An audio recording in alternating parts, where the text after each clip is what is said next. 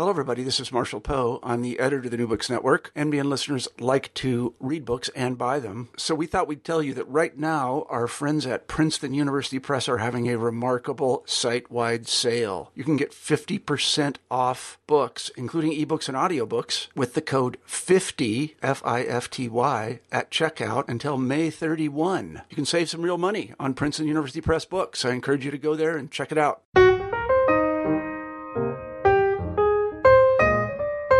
Welcome to New Books in Biography. I'm Oline Eden. On 28th of April 1870, the flamboyantly dressed Miss Fanny Park and Miss Stella Bolton were arrested at the Strand Theatre in London. The case of the young men in women's clothes, as it would come to be known, rocked England then and makes for incredibly compelling reading today. Next up on New Books in Biography, I'm going to be talking with Neil McKenna about his new biography entitled Fanny and Stella, The Young Men Who Shocked Victorian England. Hi, Neil. Thank you so much for joining us for New Books in Biography. I wonder if you could kick things off by telling us a bit about yourself. My name is Neil McKenna, and I'm a writer or an author. I don't really care which term is used. I've been at it for more years than I care to remember, indeed more years than I can remember, and I was a journalist to begin with, and I fell into journalism by accident, and ended up doing a lot of journalism for a long time. And then I wrote a book. I wanted to write a book on Oscar Wilde about his sexuality. And after many vicissitudes and many years, I finally found an agent. And after many years, the agent finally found a publisher. And that's really how I became a published author. And now I've just published my new book, Fanny and Stella, The Young Men Who Shocked Victorian England. I'd like to start off with some of the questions that biographers always like to ask each other.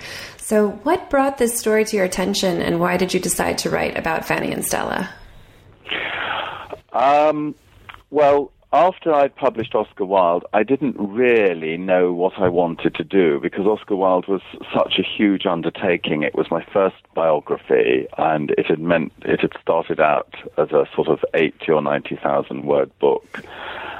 And it ended up as 250,000 words and as a sort of full-blown biography. Good Lord. And it was so exhausting and draining that, after it was published, I sort of needed to lie in a darkened room for a long time. And I was ill as well. I had to have an operation. So I didn't really know what I wanted to do. And I was looking around for subjects. And my then publisher, Mark Booth at Century, took me for lunch at the Ivy, which is actually quite unusual because publishers are terribly mean. Unless you're Martin Amis, and then, riches are lavished upon you. But I got taken for lunch at the Ivy, and we had a long chat. And out of that lunch, an idea to do a biography of Lawrence of Arabia came up. And I thought, okay, fine, this is, he's quite an interesting character. So I went off and did quite a lot of reading and quite a lot of research. But I was struggling because, first of all, I didn't find Lawrence of Arabia particularly interesting or attractive. It's true that there was the gang rape by the Turks, and I think that was a sort of key moment in his life, which was also he tried to kind of replicate forever after. But I didn't feel that I could bring anything new to it. And I'm very much a research-driven biographer. I really like the research. I really get involved in the research. I over-research every book I write. Only a fraction of what I read and make notes on and find do I put in a book. So it's a kind of inverted pyramid. It's a very thick top of research that sort of boiled down into, a relatively short book. So I felt that there was nothing really new left for me to discover. There were no secrets. Secondly, I felt that he wasn't really a very interesting personality. He was interesting, but not interesting to me. Thirdly, I read John Mack's book, A Prince of Our Disorder, And I thought, wow, this is an amazing book. And I don't think I could even come close to it, let alone better it or even equal it. And then I tried to read Seven Pillars of Wisdom, and, read half a chapter and gave up. And then I kept trying and kept trying and kept trying. And finally decided that, I didn't think that I could do Lawrence of Arabia. I didn't really feel that my heart was in it. Because for me, it's got to be new. I mean, and people will then turn around and say, well, yes, you wrote a biography of Oscar Wilde, and how many biographies of Oscar Wilde are there? Well, there are hundreds, but, over 30% of my material was brand new in that Oscar Wilde biography. A further 15 or 20% was abstruse and recondite and had perhaps been published, 80 or 90 years ago and been forgotten about. So I did feel that I was ploughing new furrows with Oscar Wilde, and I did have a very new interpretation of Oscar Wilde. And I think, it's worked because 9 years on, the book is still in print and still selling well. So I'm pretty pleased about that. So I didn't want to do, and this is a very long answer to a very short question, but I didn't want to do a book that was treading the same old ground. So I woke up one morning and Fanny and Stella popped into my head. I could say a very rude joke and say I woke up one morning and thought of Fanny, but I won't. And that was in September 2004. And that's significant because actually I discovered later that Stella had died in September 1904. So it was 100 years almost to the, well, certainly to the month, but possibly to the day. So maybe there was a little bit of channeling going on. And we should have the X Music theme tune now. Anyway, so I woke up and I thought of Fanny and Stella, and I thought, I wonder if there's any mileage in that. I mean, there had been a few little things on them. Neil Bartlett wrote about them in Who Was That Man, which is a great book. A little kind of vignette of them. There'd been a couple of academic papers on them. And references to them here and there, little sort of occasional references. They were very much a footnote in history. And I assumed that because they were a footnote that there wasn't really enough material. But as I started to research, I discovered that there was a trial transcript, an 8-inch thick trial transcript in the Public Record Office, or the National Archives as it's called now. Some letters, not enough letters, and some depositions. And also lots of contemporary newspaper coverage. So I sort of thought to myself, there is enough material here to write a short book. So, and I was also excited by them because I realized that this was an opportunity to write a book about two young, camp, gay, cross-dressing young men, which could be totally written about in a kind of unmediated way, that I wouldn't be having to scythe through the accumulated historiography around them. I could just write about them in the language of the time and using the documents of the time. So I think every quote in my book, don't hold me to this, but virtually every quote in my book, I'll say, is a contemporary quote. It's from the 1870s, perhaps the 1880s, perhaps the 1860s. But it's all written, in a contemporary voice. All the material is drawn from contemporary sources. So I'm not having to sort of go back to sort of wade through acres and acres and acres of later interpretation. And I also realized that it was an opportunity for me to write a book that was totally fresh. I mean, no one had written a book on Fanny and Stella before. No one had written a book on drag queens at the 1870s before. And yet here we had this amazing story. And I did go on and do a great deal more research and did find out a great deal more about them. But that's probably another story. Do you remember when you first heard the story of them? Did it come up during the Oscar Wilde research, or was it earlier? I think it came up. I think I'd read the Neil Bartlett book, 20 years ago in the mists of time, probably when I was stoned during my long period of being a cannabis smoker.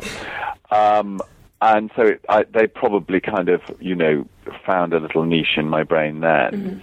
But certainly they came up when I was researching the Oscar Wilde book and when I was writing it, because I mentioned them in the Oscar Wilde book. So I was quite pleased that they sort of came out of the Oscar Wilde book, really, because it was I mean, I'm a gay man. I mean, this may be a surprise to some people, but I'm a gay man, and I don't really want to write about, heterosexuals. I mean, I think biographers have to be engaged with their subject. I think they have to be passionately engaged and passionately involved. And all biographies are, in a sense, autobiographies, because they reflect the preoccupations of and the interests of the biographer. So I think you have to be, you have to write about something that you feel strongly about. And my agent, Andrew Loney, mentioned that, and I won't mention his name, but a well-known Victorian philanthropist, his sort of charity wanted someone to write the biography of this well-known Victorian philanthropist using some, new papers and things.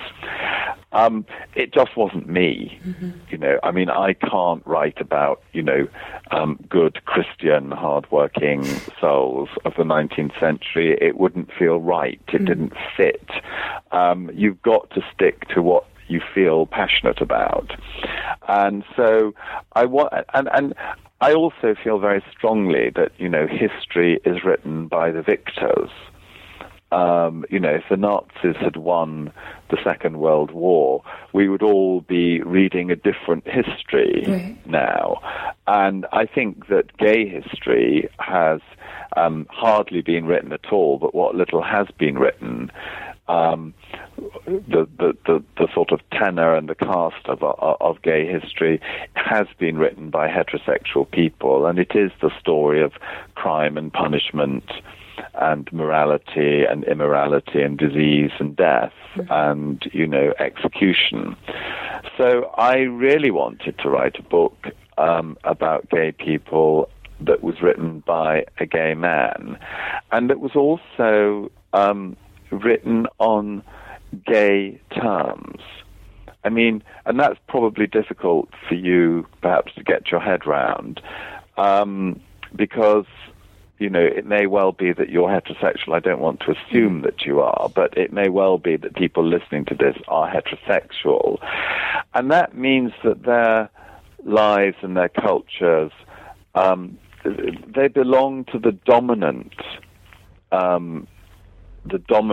sort of mindset, the dominant culture, the victorious culture. So they never really have to question the fundamental beliefs of society. They have to, basically, they can just grow up and they may not like what they see, but they're part of it.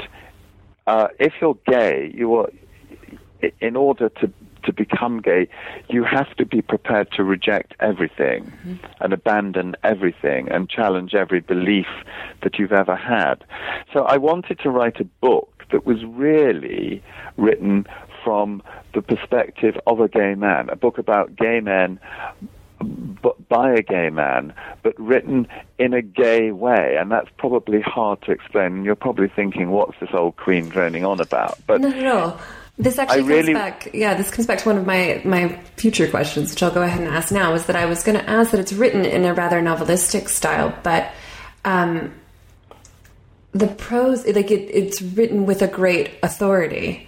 And I don't think that a heterosexual writer, I think they would have been, I don't want to say squeamish, but it wouldn't have been as graphic and it wouldn't have been as gripping. It would have been a very, very different style if written by someone else. And I think that's a really interesting, it reaffirms your point that as a biographer, you have to have a connection to what you're writing about, because that makes the writing better and more vivid, and it helps you. You're uniquely qualified to tell the story that you're telling. Yes, I mean, on the subject of graphicness, I mean, one of the big... I think it's a Marmite book. I think you either love it or hate it. Right. Professor Terry Eagleton hated it and said he hated it in, 50 different ways in his very long article. Although there was a sort of curious prurience in his review of my book. He was pruriently interested in the sex of the sex detail of the book. I actually don't think the book is particularly graphic. I don't think it's particularly rude. I think it's mostly about love and a bit about sex and a bit about syphilis and a bit about terrible, humiliating police examinations of Fanny and Stella. But I don't feel it's graphic, and I'm very... I'm always slightly surprised and slightly shocked when people say, "Oh, it's rude," or "It's graphic," or "It's too much information," or "It's sort of luxuriating in being shocking."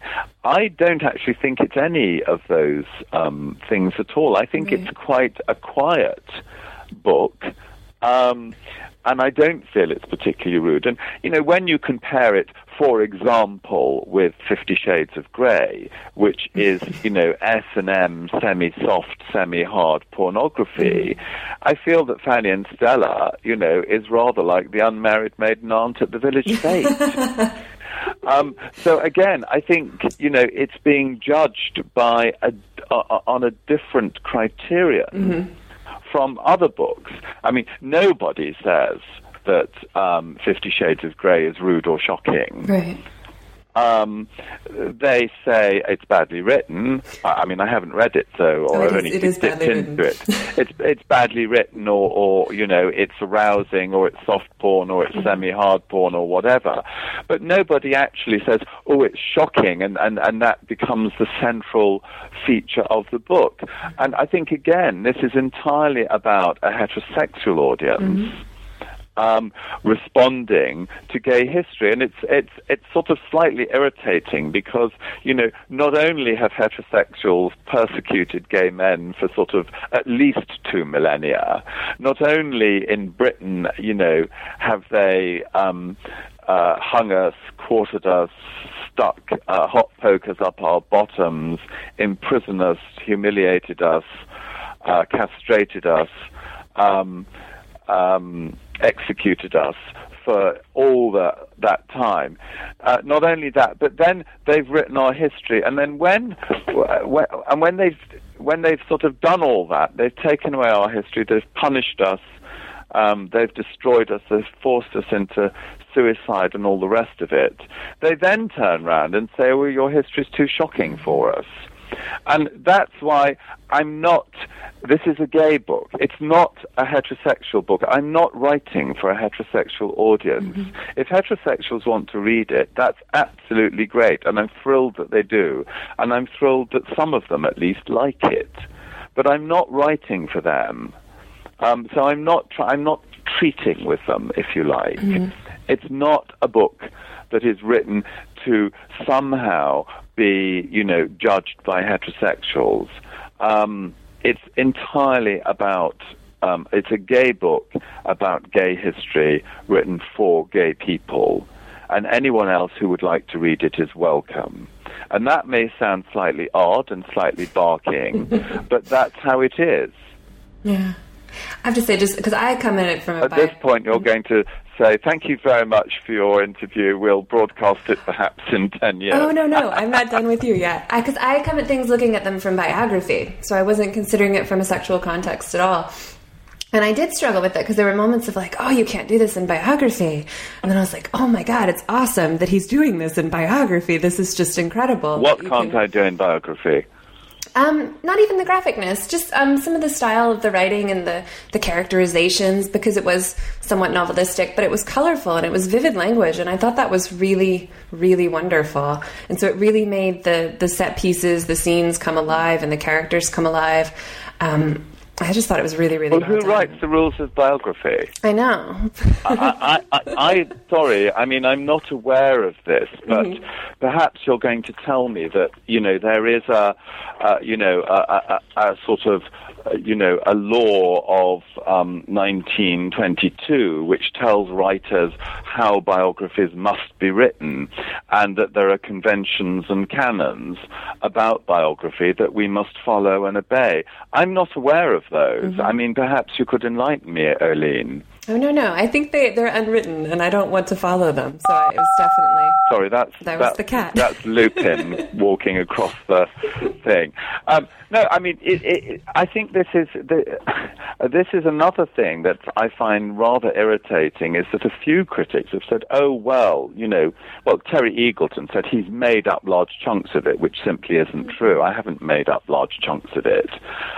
What I have done is I have taken lots and lots and lots of facts, and I have tried to make them work together as a narrative and to offer characterization. But those characterizations are based on facts.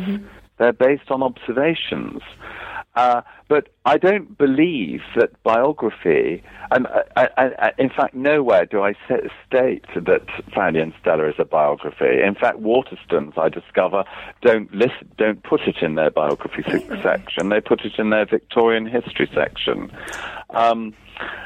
So I don't actually say it's a biography. I don't say that it's anything. I just say it's a work of non-fiction. And I think that if we had to put a label on it, we'd call it literary non-fiction rather than biography. And I don't believe that we should all play follow my leader and join a long line, or have a kind of herd instinct where biographies have to be what most people think they have to be. I'll quote you a line from John Betjeman's The Arrest of Oscar Wilde at the Cadogan Hotel, where he's paraphrasing Oscar Wilde, and he says, "Approval of what is approved of is as false as a well-kept vow." And I don't believe that biography should be, or non-fiction, should be subject to rules or conventions or legislation. I simply don't believe that.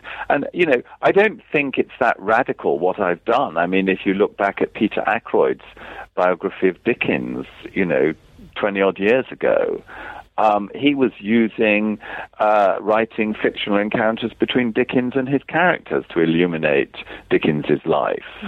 I don't know if you ever read that. I've heard of that. It's come up before, yeah. So I don't believe that, and I think Peter Ackroyd is one of our great writers. So I don't believe that biography necessarily has to be stolid, tied down by a million footnotes, like Gulliver was tied down in Lilliput by a million tiny little silken ropes.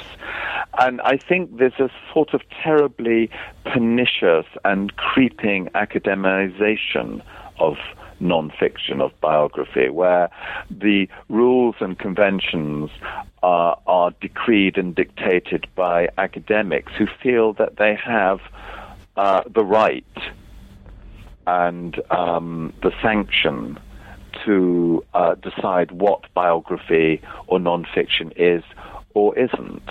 And I simply disagree with that. I'm not an academic. I don't work in a university. I don't think that people who work in universities have any right to tell me what to write in my books. They have a right to read them, and they have a right to not like them. Of course they do. Everyone has a right to hate a book. But they don't, academics accrete unto themselves a sort of sense that they are the guardians of the flame, that they are the arbiters of taste, that, they sort of the watchers and the recorders. And I don't think that's true. I think writing should be free. And I think writers should be free to write how they want to write. And then people should be free to read it or not read it. It's as simple as that. I agree completely. Good.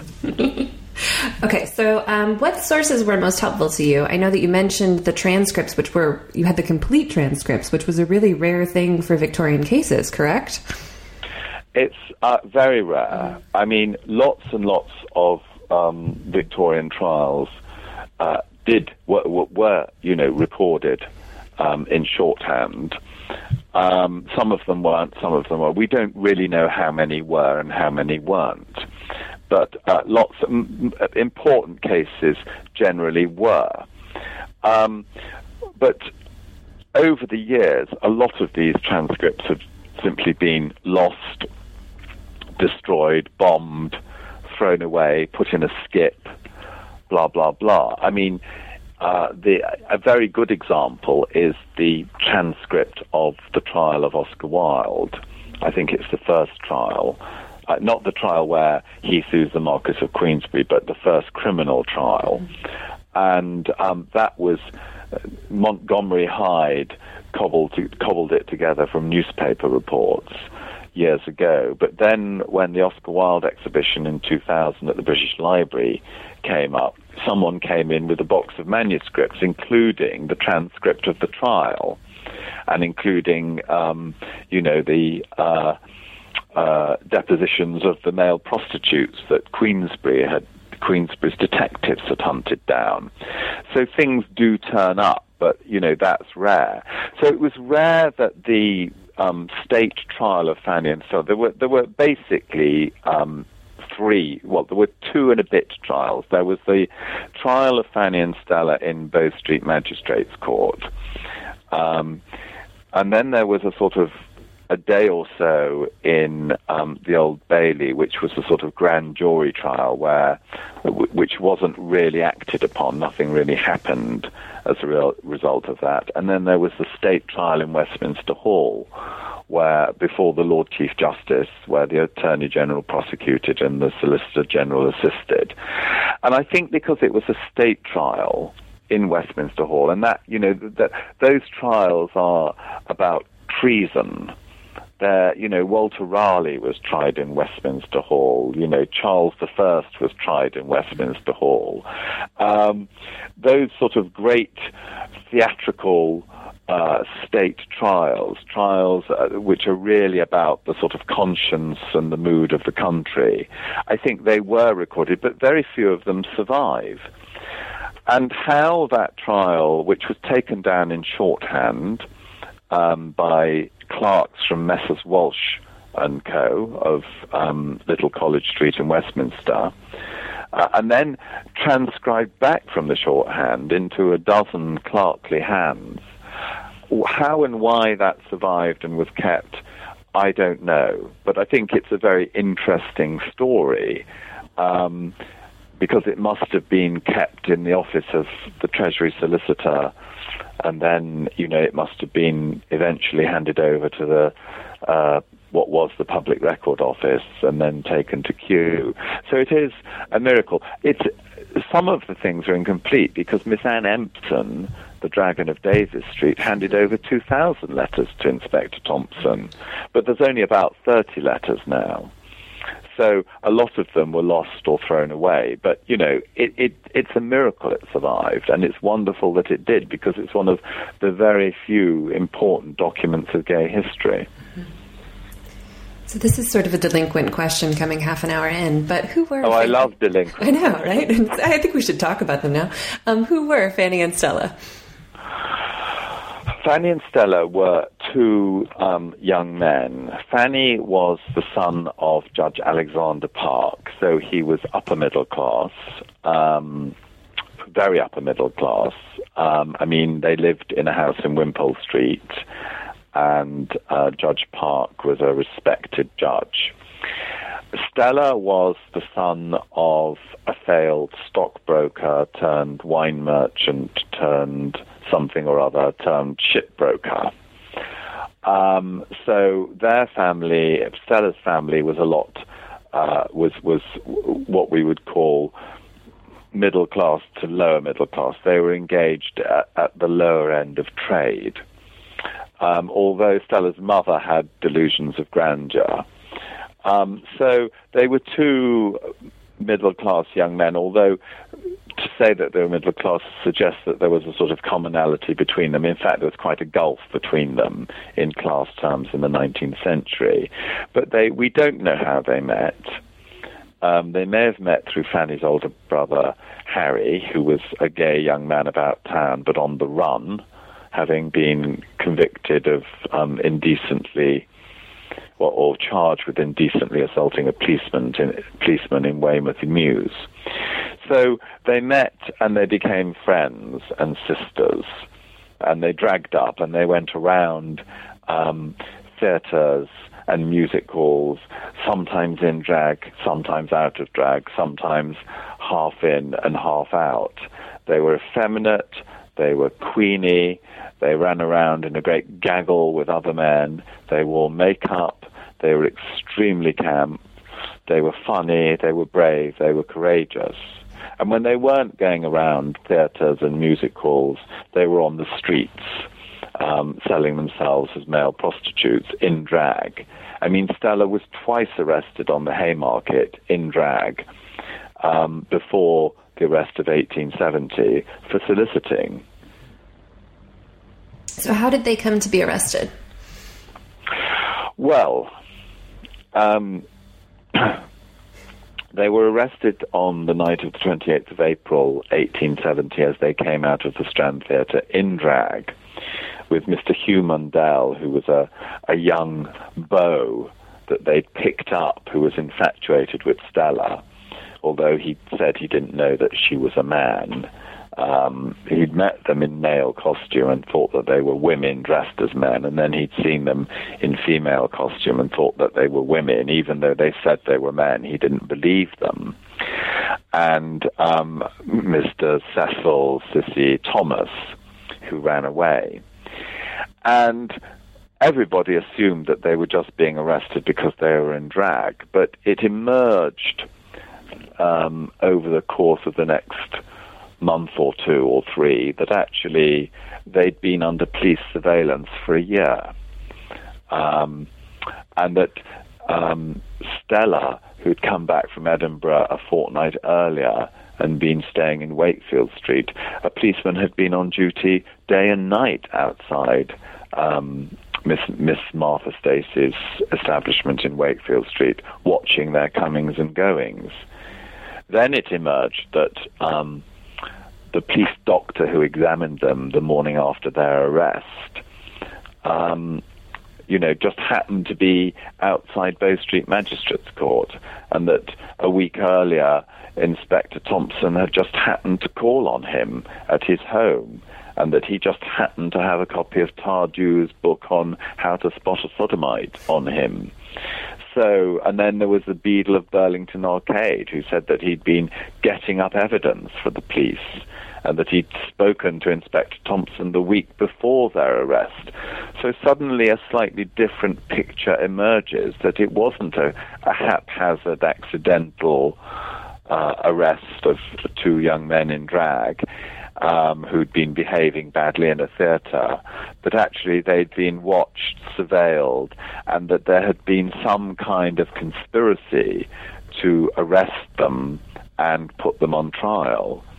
And we're not sure why they were arrested. It may well have been that Stella's relationship with Lord Arthur Pelham Clinton, who was the son of the late Duke of Newcastle and a former MP and the godson of Gladstone, may have had something to do with it, or that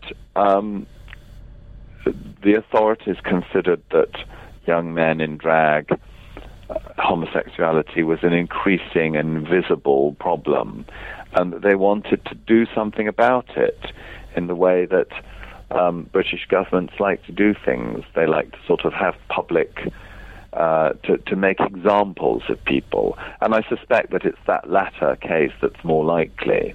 But certainly there's very strong evidence of a conspiracy. Witnesses were paid.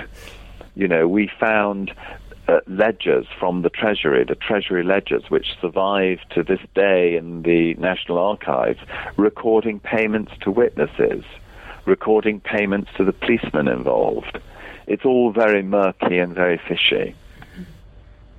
I want to come back to the trial in just a second, but first if we could go back to Lord Arthur, because I thought it was really interesting how he and Stella were able to live somewhat conventionally. Yes, well, it was very odd. It was very odd. They lived in Southampton Street in Mrs. Louisa Peck's establishment, and the maids there couldn't really work out whether Stella was a man or a woman. Most people thought that he was a woman, although he sometimes dragged up. Some people thought that sometimes he was a woman and sometimes he was a man. There's a great deal of sort of comic Victorian confusion about it. Then they left Mrs. Peck's establishment, and we don't really know why.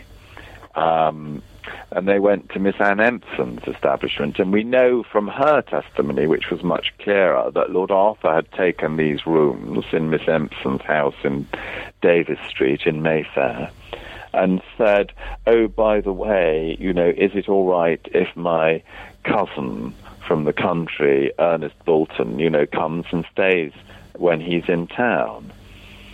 And Miss Empson had weakly agreed to that. So that's probably, how they lived together. And, of course, it wasn't unusual for men to share chambers.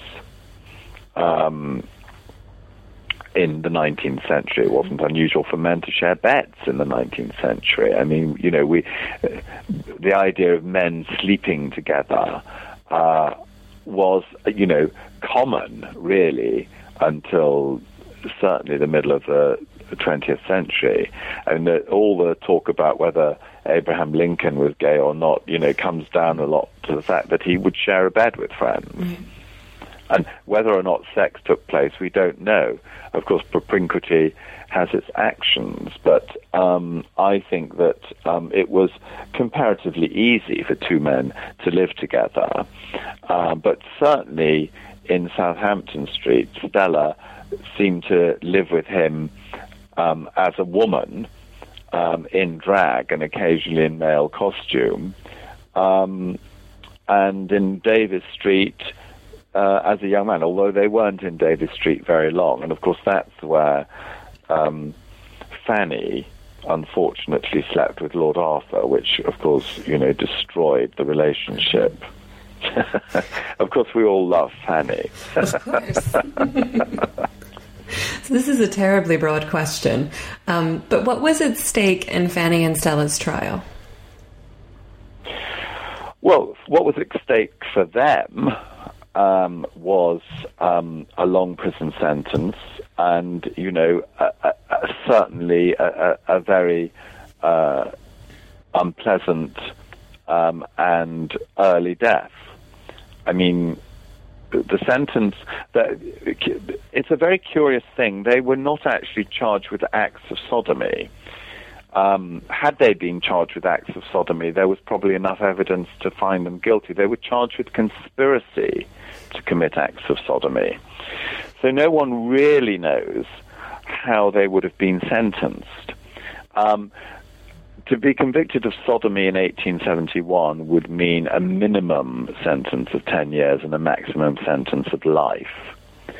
So I think, had they been found guilty, they would have almost certainly got 10 years, if not, a life sentence.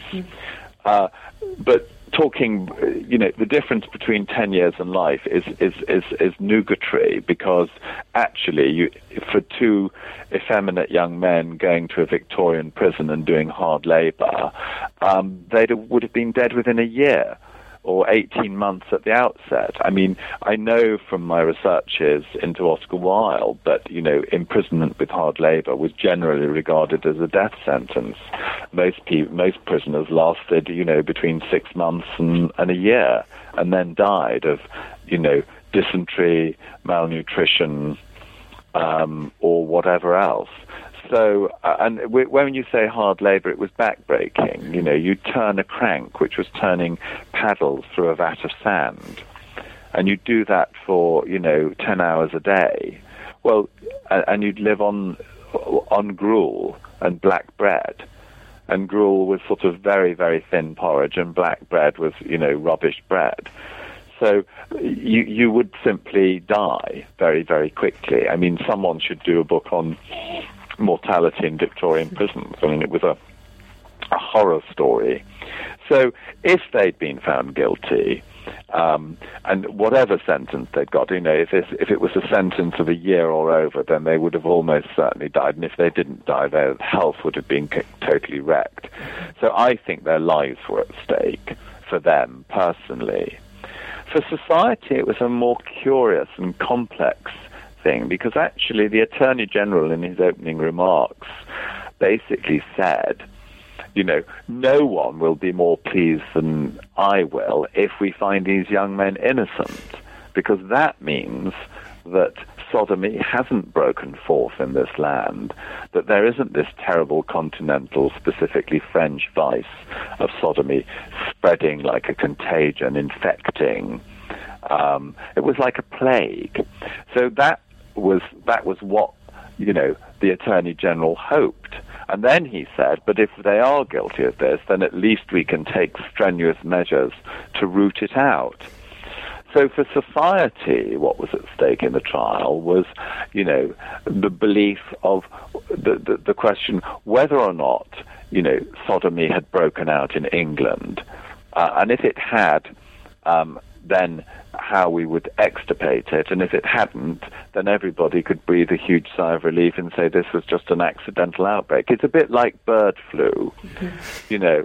If a few people get bird flu and it's contained and the World Health Organization rush in with masks and spray disinfectant everywhere and the outbreak is quelled, we all heave a collective sigh of relief. But if bird flu comes in and suddenly hundreds of people all over the country are going down with it, we have mass hysteria and panic. And I think that was true of sodomy. It wasn't a sexual act. It was a contagion. You have a truly astonishing cast of characters here. Did you have any particular favorites? I love Fanny, of course. Who can't? I mean, I love Fanny because Fanny was a trier. She was very plain, not pretty, and has had to struggle and fight for everything she got in, the sex and romance department. I feel rather like that myself. And Stella was beautiful and astonishing and talented, but also rather moody and petulant. So I love Fanny. I love Miss Anne Empson, the Dragon of Daisy Street. I think she's wonderful. And, it is true that Reynolds' newspaper called her a lady of determined appearance. And when you read her testimony, I mean, she's so combative and horrible and feisty. You can't help but love her. I mean, she is a dragon among dragons. She's a monster sacré. But I like all the characters, really, because I've lived with them for quite a while, and I think you have to fall in love with your characters a little bit, even the ones that you don't like. You have to have a relationship, and they're like sort of terrible members of your family that you have to sort of somehow come to terms with. What do you see as the legacy long-term of Fanny and Stella?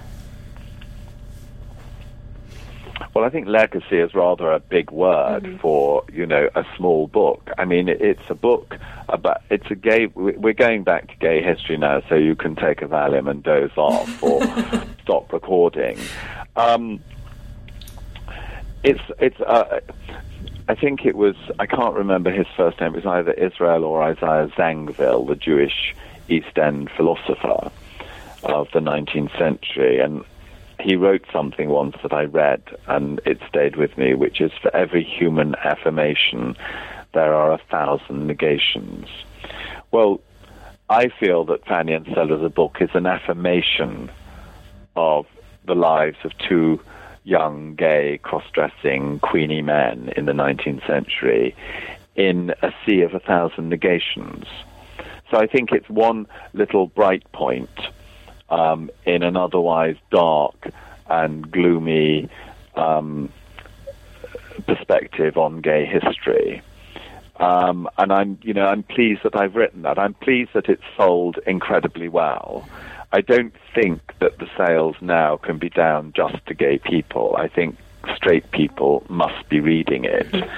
And I'm really pleased about that. I mean, I did, as I said before, rather combatively, rather like Miss Anne Empson, I didn't write it for straight people. And if they read it, that's great. But actually, it's more than great. I'm really pleased that straight people are reading it, and I'm really pleased that they're getting a perspective on gay history and what it was like. I mean, I think it's very easy in 2013 in metropolitan London, where you can be who you are and what you are. We live a privileged lifestyle where we have choices and we have the force of law behind gay civil liberties now. It's very easy to become complacent. I was born just before the law on homosexuality was decriminalized in 1967. And, go back, when I was born, men were still being forced to undergo aversion therapy, which you may or may not have heard of. Have you heard of aversion therapy? Mm-hmm. We had a Holocaust in this country where tens of thousands of gay men were arrested over a 25-year period and convicted and either sent to prison or offered aversion therapy. And aversion therapy consisted of being shown photographs of naked men and then having electric shocks administered to you, often to your genitals, or being forced to drink emetics, substances that would make you vomit. I think that's torture by any other name. We're still waiting for an apology. We're still waiting for reparation from the government, from the police, from the psychiatric profession. All of this happened within living memory. Not my living memory, but the living memory of older friends of mine and their older friends. So I don't think Fanny and Stella is just a frivolous book about two young drag queens who used to drag up and got off. It's a very important part of our gay history and how we tried to survive and tried to express ourselves. And one of the great things about Fanny and Stella is that they were totally unrepentant. They didn't apologize about offending people or upsetting people. They basically just got into drag and they went for it. And I really admire their chutzpah and their courage and their bravery and their sense of joie de vivre and the fun that they had, because it was very, very important and it was very unusual, and they were the ones who survived. Tens of thousands didn't. I'm still waiting, by the way, for the British government to apologize for sending Pink Triangle prisoners liberated from Nazi concentration camps back to German prisons, which I think was an unforgivable crime. Completely. But nobody cares, because history is written by the victors. Nobody has even begun to question these things, whether the psychiatric profession should apologize, or whether the British government should express some kind of apology or make some kind of reparation. Nobody's asking these questions because nobody thinks they need to be asked, because the dominant culture is heterosexual. Mm-hmm. So I'm not asking straight people to go out and beat themselves up or slash their wrists with grief and dismay, but I'm actually asking them to consider just for a moment what it's been like for gay men over 2 millennia of recorded history. It's not been good. It's not been good in the last century for gay men in Britain. It's got much, much better. But if you were young and gay in 1955, it wasn't that good. And if you were Alan Turing, a computer genius, forced to be injected with estrogen instead of, that Alan Turing was told, well, you can eat it, you can be injected with estrogen, which is chemical castration, or you can go to prison. No wonder he killed himself. So that's what it's about. These are serious points. And unfortunately, gay history either comes down to the frivolous or the gloomy. I think the two can be combined, and I think in Fanny and Stella they are combined. They faced a terrible prospect of going to prison and dying in prison, and yet at the same time they were frivolous and silly and had bags of joie de vivre. Am I depressing, No, it's a beautiful book, and I really enjoyed reading it because it does combine that. It does carry the weight of really serious, important, and overlooked history, while also being a good read and being an interesting story and really uplifting in the end. Thank you. Any more questions? Any idea who you're going to be writing about next? No, but, I wouldn't be surprised if it was a book about gay history. I think that would be, from hearing you talk about it, that would be incredibly fascinating, and I think you're the person to do it. I've been talking today with Neil McKenna about his new book, Fanny and Stella, The Young Men Who Shocked Victorian England. I'm Oline Eaton. This is New Books in Biography. Thanks for listening.